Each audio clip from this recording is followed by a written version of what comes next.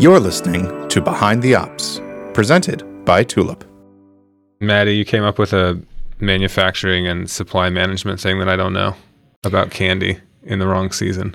Not candy. So first, let me give some context, Please. but you're close. Candy and Halloween are intimately related. They are.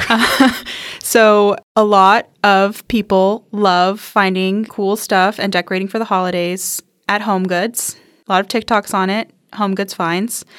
Over the summer, HomeGoods was flooded with Halloween decor items that were unavailable in fall of 2021.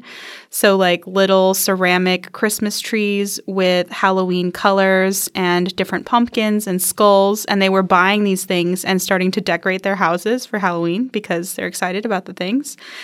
And it's related to like that like spring back of supply chain and consumer demand and that like boat that got caught in the Suez Canal, all like impacting when we had access to goods and also the culture of people and their decor habits. I think at that size, they're referred to as ships in the biz. It's a small tugboat containing millions and billions of goods. Welcome to another episode of Boat Talk. New segment every week. Always keep a listener guessing. Always Boat Talk. So that makes sense. And that's a vivid reminder that a supply chain exists. Yes. And that things don't come from nowhere. Yes. And that things have to get made and shipped and designed and ordered. And we live in that space all the time. We're always thinking about that stuff. When you look around anywhere, you see this is a made thing. All manufactured items in our entire environment. The people that work in manufacturing and even adjacent to manufacturing are just thinking about where stuff comes from.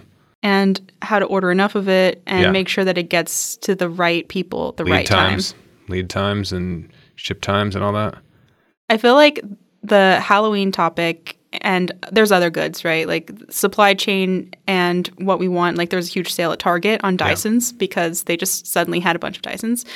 I think it's an introduction of these like pretty complex, maybe niche industry terms to the general consciousness. I've never had so many regular non-manufacturing friends suddenly care about supply chain as over the last 2 to 3 years. And these are subjects that are, I mean, you can't swing a dead cat at Halloween time without hitting a manufacturing, supply chain conversation. Like everyone is thinking in terms of logistics and supply chain in the background, even if it's not necessarily in the foreground of their thought. If I'm a welder, I may not be thinking about supply chain all the time, but I am part of it, and it's innate. And having that come to my, let's call them civilian friends and family, and having those conversations, it's been nice. It makes me feel slightly more connected with my average person. And it makes me feel like the industry where I spend all my time is actually relatable to the average person as opposed to the average manufacturing person.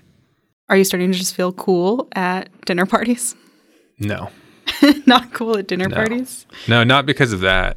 I used to talk about, I had one friend who had introduced me as working with lasers and robots, which I actually found to be two really tedious pieces of industrial equipment, but they sell super well at dinner parties. So he would give the intro, and I would say very little to follow up on that.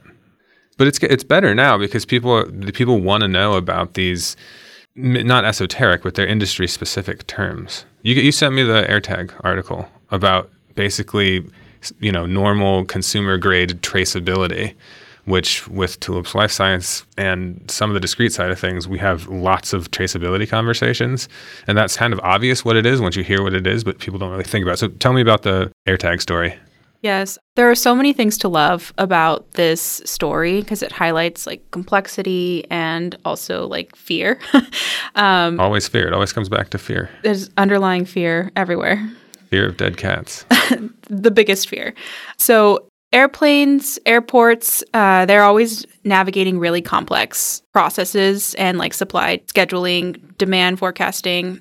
And with the changes in travel and changes in their workforce, there's been just like horror inflicted on people who wanted to travel following like an easier period of the pandemic. Yep.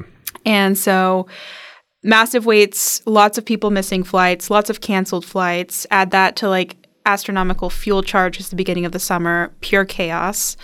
people want to know what's going on with their luggage because luggage was getting lost and they're just like warehouses of luggage and they didn't trust or have confidence in the airlines on their process.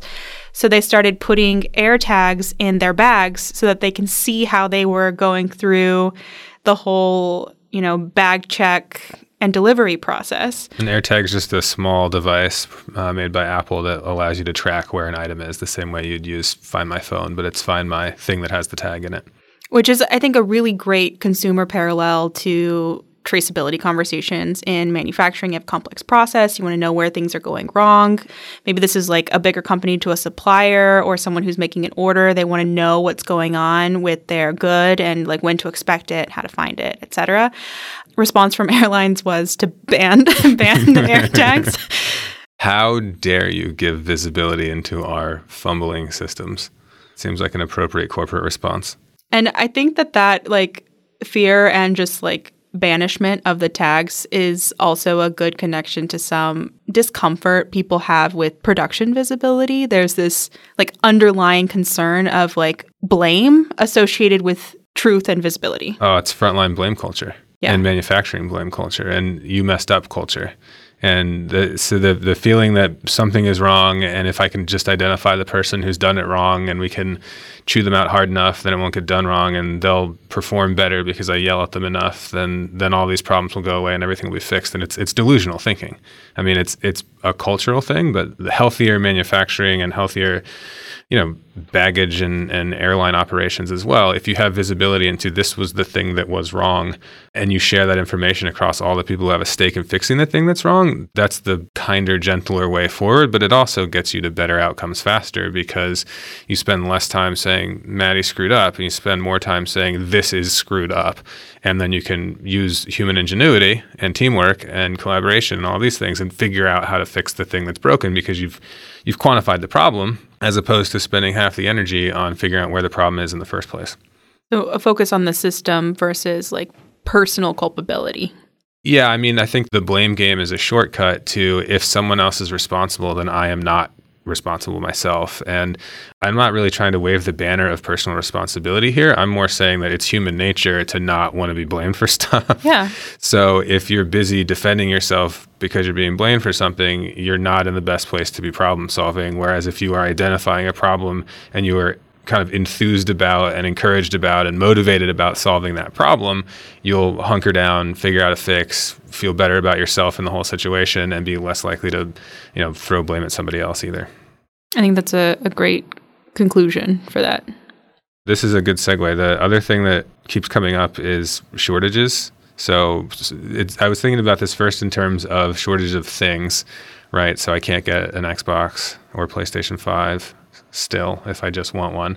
But it's not just about item shortages, which is kind of back to like a supply chain conversation. But then the shortages of workers, this is kind of like a never-ending manufacturing conversation about skilled workforce shortage. And that's now coming very vividly home to, trucker shortage, bus driver shortage, childcare shortage. You can see where my mind is at with the whole kids-related people shortages. But it's the same thing across a whole bunch of jobs where there's not enough people to do the thing that needs to get done, which is a situation that manufacturing has been in for a very long time. And so that creates immediate dinner party conversation to be able to say, oh, they didn't have enough librarians. Did you hear about how you couldn't return your books? I don't even know. I'm making this up. I have no idea. One of the biggest like worker shortage stories that I've been following is that New York City is no longer the city that never sleeps because they cannot get people to work late into the night for like a variety of reasons. And so a lot of people moved in the pandemic, like there's like general safety concerns with the train, like whatever. And so it's now the city that closes at 10 p.m. They put that on the t-shirts too? I think that's going to be the new slogan. It really attracts the young people. The well-rested city. Yes. So I think that's like another example of you need to figure out how to do more with less, but also figure out ways to adapt to shortages, both consumer good shortages, but also workforce shortages. Yeah, so apply the tech in a place that it encourages positive, healthy culture and use the tech as an augmentation, not a replacement. I mean, we don't have robotic controlled self-driving garbage trucks yet, but what's the best possible environment you can be working in as a driver? Is the UPS model where we remove all of the left turns using AI to map out your route, is that being applied in a way that's empowering the driver to be the best UPS driver they can be? Or is it applied in a way that's paternalistic and intrusive and at best cramping style and at worst like just degrading as a tool being applied? Yeah, I think that that's a good place to kind of wrap the topic, is that workers and people are just going to naturally go towards roles that are more pleasant, and finding ways to like reduce the unpleasantness of work and the like more valuable and interesting parts are one way to make roles more appealing in like a competitive sense, but also you'll just be able to do more by reducing those friction areas. Do you feel like people are fundamentally interested in doing a good job? I don't know. I am. So I think it's hard to like empathize with people having really strongly different views than you. I think you just need to align the thing that you're interested in doing a good job on with what you are doing for money. That's the dream. The goal, the American dream, maybe the global human dream. The dream of the human experience. Yeah. Well, that's going to wrap philosophy talk. It's already our third segment. New segment this episode. We'll see if a fourth comes up. Maybe cybersecurity talk. You want to do it this time, or you want to do that next time? Let's stay tuned, and in a future episode, we'll go over cybersecurity talk. See us next time for cybersecurity talk. See you next time. Behind the Ops is brought to you by Tulip. Connect the people, machines, devices, and systems used in your production and logistics processes with our frontline operations platform. Visit tulip.co to learn more. This show is produced by Jasmine Chan and edited by Tom Obarski. If you enjoyed listening, support the show by leaving us a quick rating or review. It really helps. If you have feedback for this or any of our other episodes, you can reach us at behindtheops@tulip.co.